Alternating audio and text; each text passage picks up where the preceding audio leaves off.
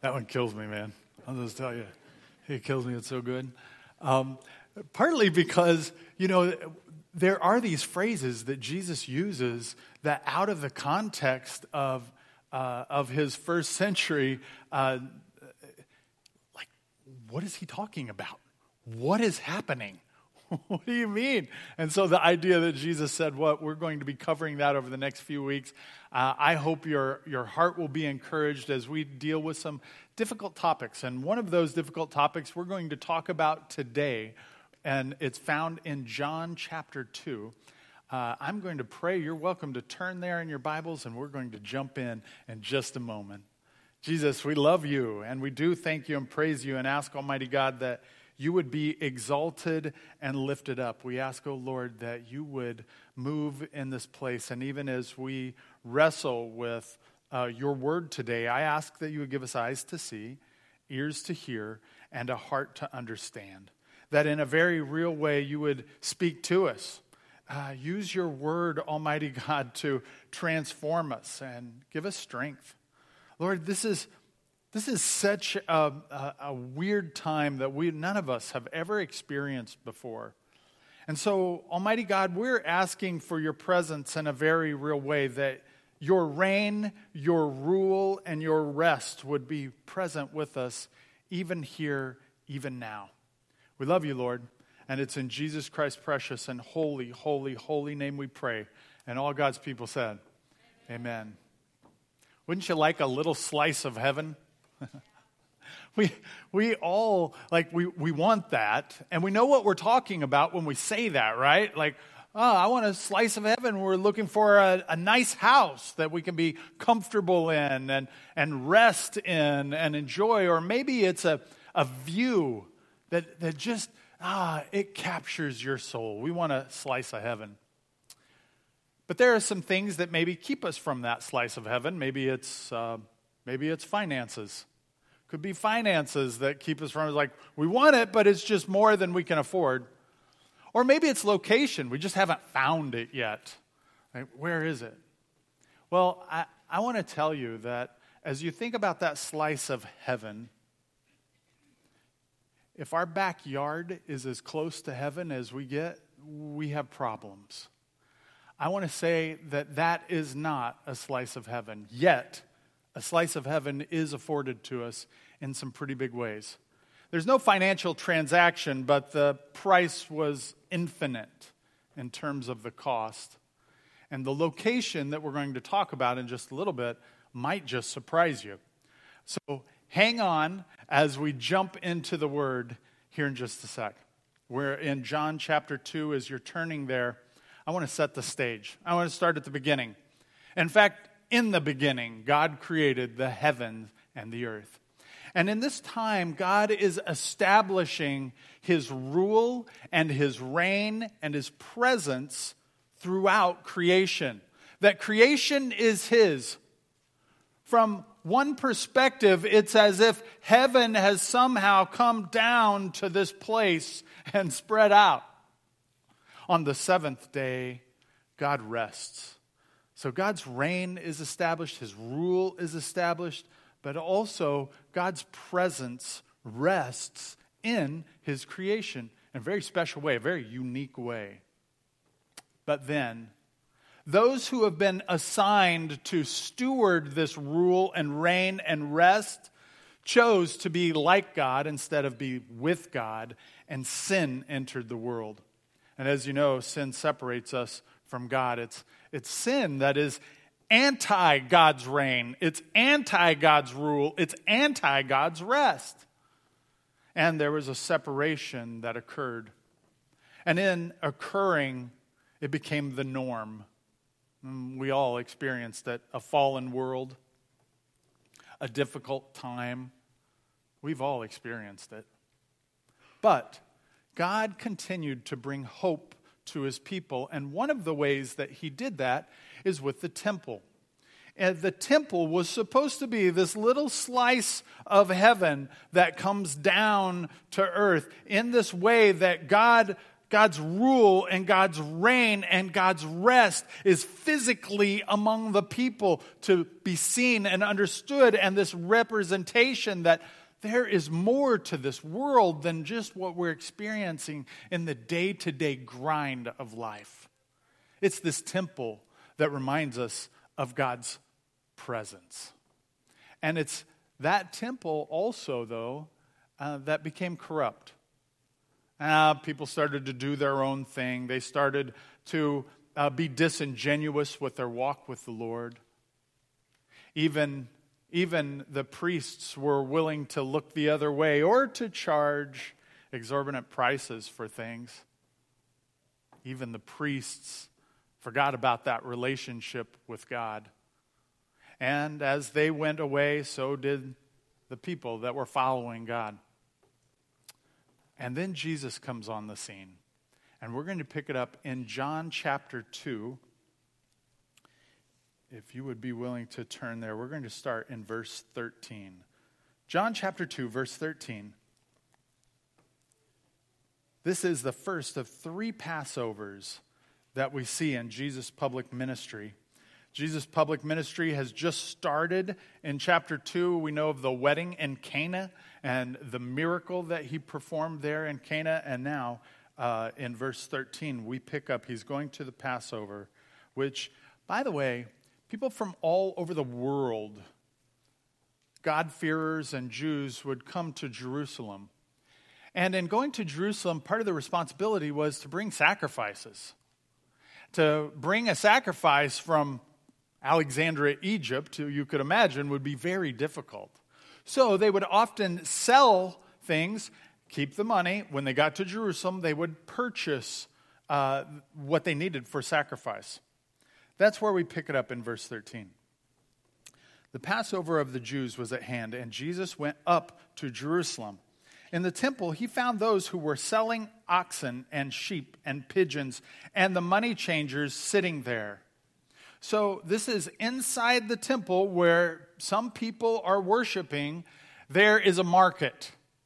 And that market is being established there where worship should be, but that market is being established there so that people who want to make sacrifices, they can purchase these things. And apparently, they're charging prices that is akin to thievery, as we'll see in just a moment. Verse 15.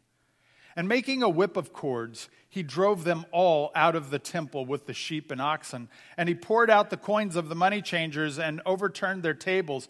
And he told those who sold the pigeons, "Take these things away. Do not make my Father's house a house of trade." His disciples remembered that it was written, "Zeal for your house will consume me." Now, just pause there for a second, because some people, and I've even heard Christians say, "Oh, it looks like Jesus has a temper tantrum." That's not what is happening here. Look back at verse 15, and making a whip of cords. Jesus saw what was going on, had to go away and make a whip of cords. That wasn't an easy thing to do, and he's going to have to braid it. He's going to have to tie it. He presumably had to find the cords to do it. And then do this. This was thought through. And it was a part of his heart because he recognized some things.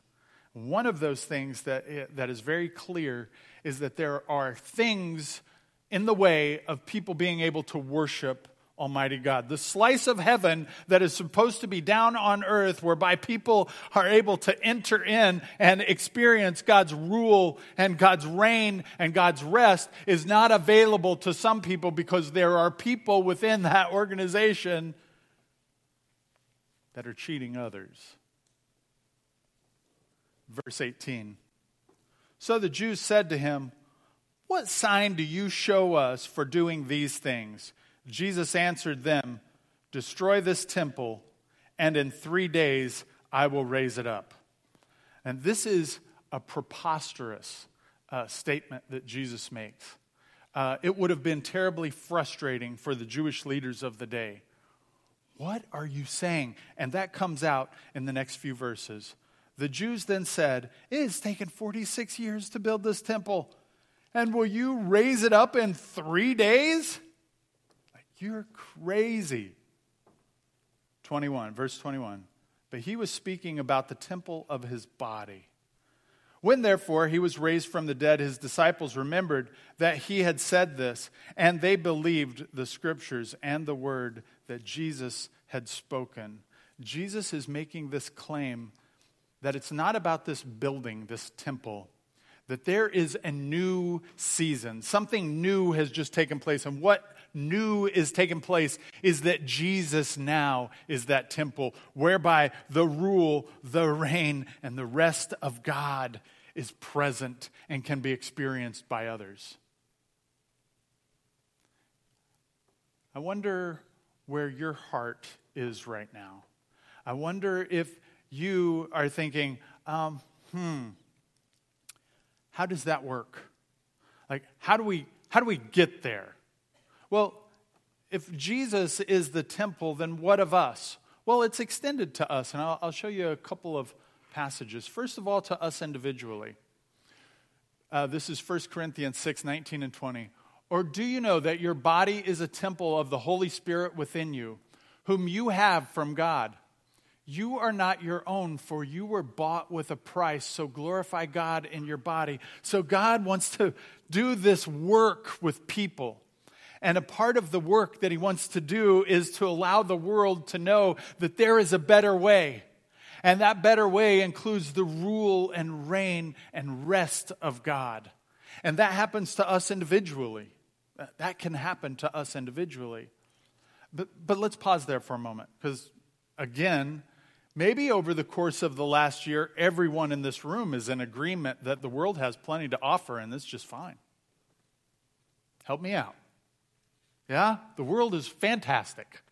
We love the world. If all we get is the world, that's just plenty. No, that is not plenty. You guys got to wake up. It's Easter Sunday. Somebody help me out. The world is not our promise. There is something better. And God has entered into this world to give us life. It starts individually, but it's not just individually. It continues in Ephesians 2, 19 and 20, works it out even more. So then, you are no longer strangers and aliens, but you are fellow citizens with the saints and members of the household of God, built on the foundation of the apostles and prophets, Christ Jesus himself being the cornerstone.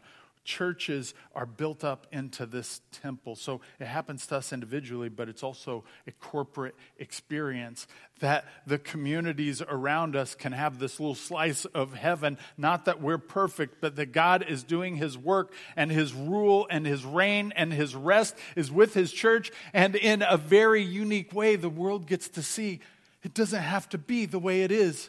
It can be better. So how?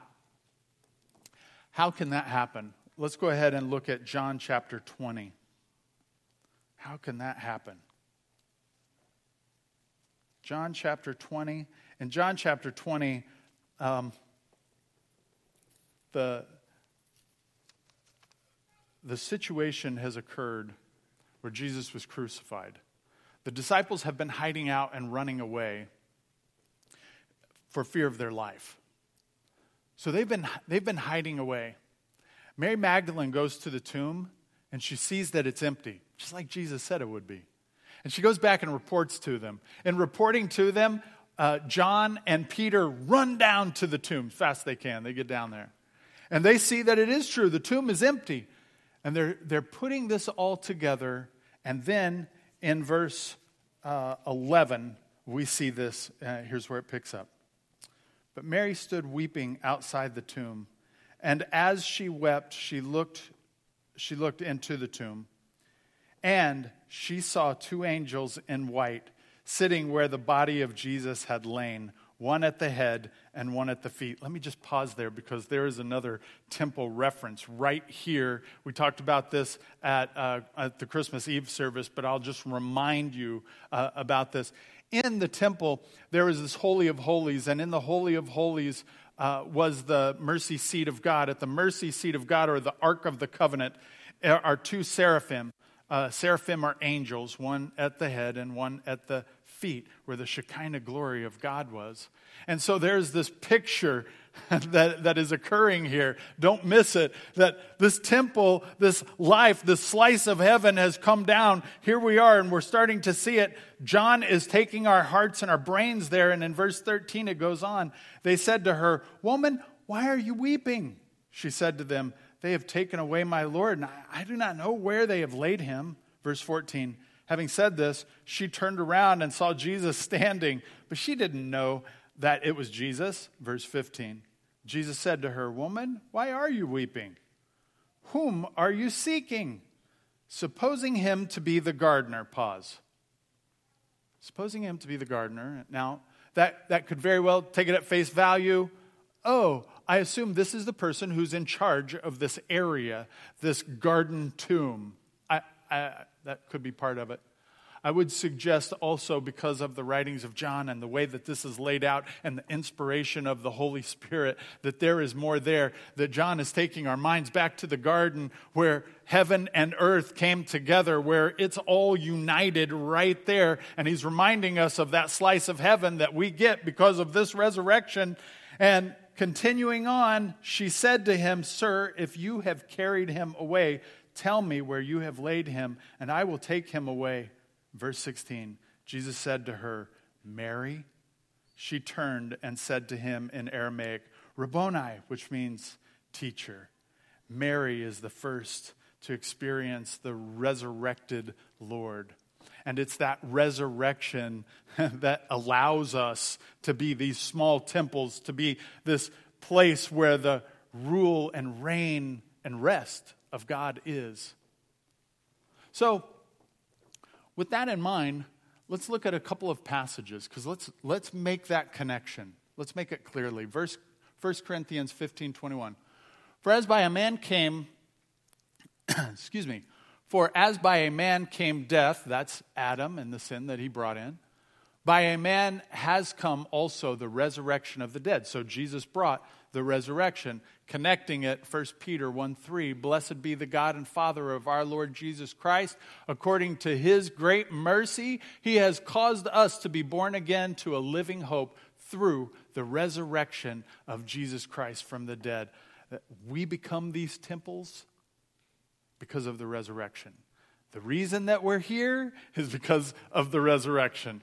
The reason that we show up on Sunday, the first day of the week, is because of the resurrection. Whether we're preaching in Leviticus or whether we're studying in Revelation, it's the message of the resurrection. Like, that's what we have. This is our life. This is where that slice of heaven comes and meets us.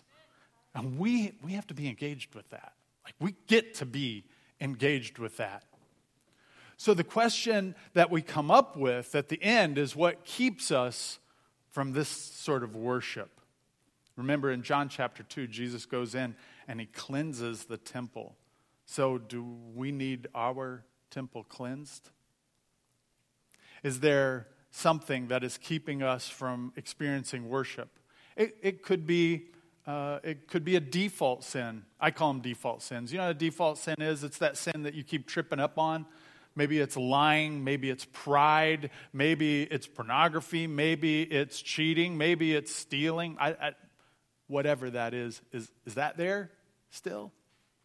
If that's keeping us from worship, then it has to be addressed. The good news is, the Bible says if we confess our sins, he's faithful and just to forgive us of our sins and cleanse us of all unrighteousness. That's the good news. So maybe it's that. Or maybe it's something else. Maybe this idea of the rule, reign, and rest of God has never occurred to us. Maybe we've never come to that point, and that's okay. But perhaps today is that day. Perhaps today is the day of salvation. And what that means specifically is that this slice of heaven comes home to us. Could look like this. I'm always cautious on this part because you'll see what I mean. This part, some people think that a prayer saves them. We call it the prayer of salvation. It's not the prayer that saves us. It's Jesus who saves us. It's faith in Jesus that saves us, right? It's not the prayer. But what I like about prayers is that we can have a concrete moment in time where we know that we know that we know that we surrendered to Christ, to his reign, his rule, and his rest in our lives. That's what I like about that prayer. It's not a magic prayer. It's a very simple moment of faith where we step in and we just say, Lord, I'm a sinner, and I need you to save me. I need you to rescue me, and I trust you, O Lord, to save me even now.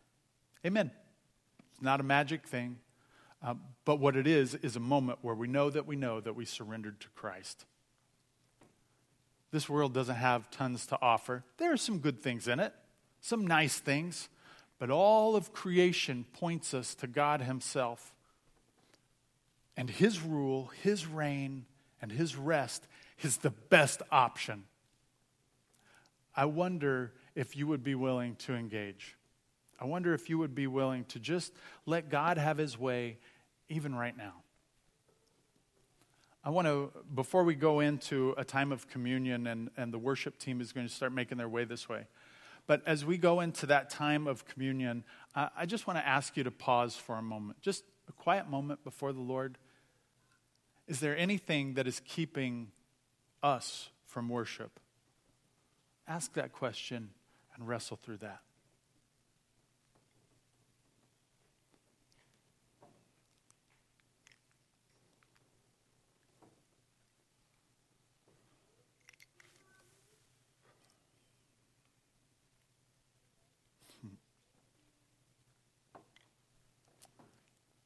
I love this season where, you know, we really focus on God and God's presence. We really focus in, hone in on the resurrection in a very special way. So it's sweet that we can come together for communion. I've shared this a couple of times, and so if you've heard it before, just act like you haven't and smile. But I love to tell it because I think it really shapes things. And one of my daughters, she came to me when she was just real little, and she goes, "Oh, Dad, when do we get to have family reunion again?" And I said, "Well, what do you mean?" And she looked at me like I was an idiot, and she goes, "Dad, you know, with that little piece of bread and the juice, family reunion, Dad." And I said, "Oh, you mean communion?" And she said, "Yeah, that's what I said." I think that's a beautiful picture, though, don't you? That brothers and sisters in Christ gather together, and we remember that our Father sent his Son to give his life that we could have life. I love that we're in this together, and the church throughout history has participated in this. So it's not just this moment, but it's all of the moments up to this moment, and it's all the moments that will be where we're participating together with the body of Christ in a mysterious way. I love that. I love God at work. And so on the night that Jesus was betrayed, he took bread and he broke it. He gave thanks. And he gave it to his disciples. And he reminded them to do this in remembrance of him.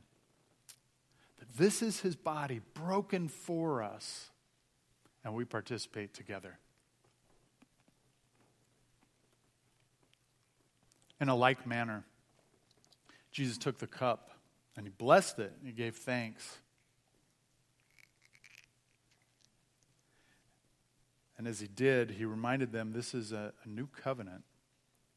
And this new covenant allows us to not have to go to Jerusalem to see the temple, but allows us to live in the world where we're at and be the temple, where the rule, the reign, and the rest of God is.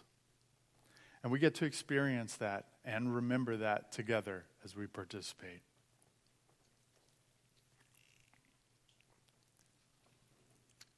As a form, just as one more announcement about this, I would just ask that you hold on to these cups. And if you would be so kind to, as you leave, just go ahead and throw those in the trash. That will help out tremendously at the end of the service. Would you stand with us now as we worship? I just pray your heart is unleashed to worship the risen one.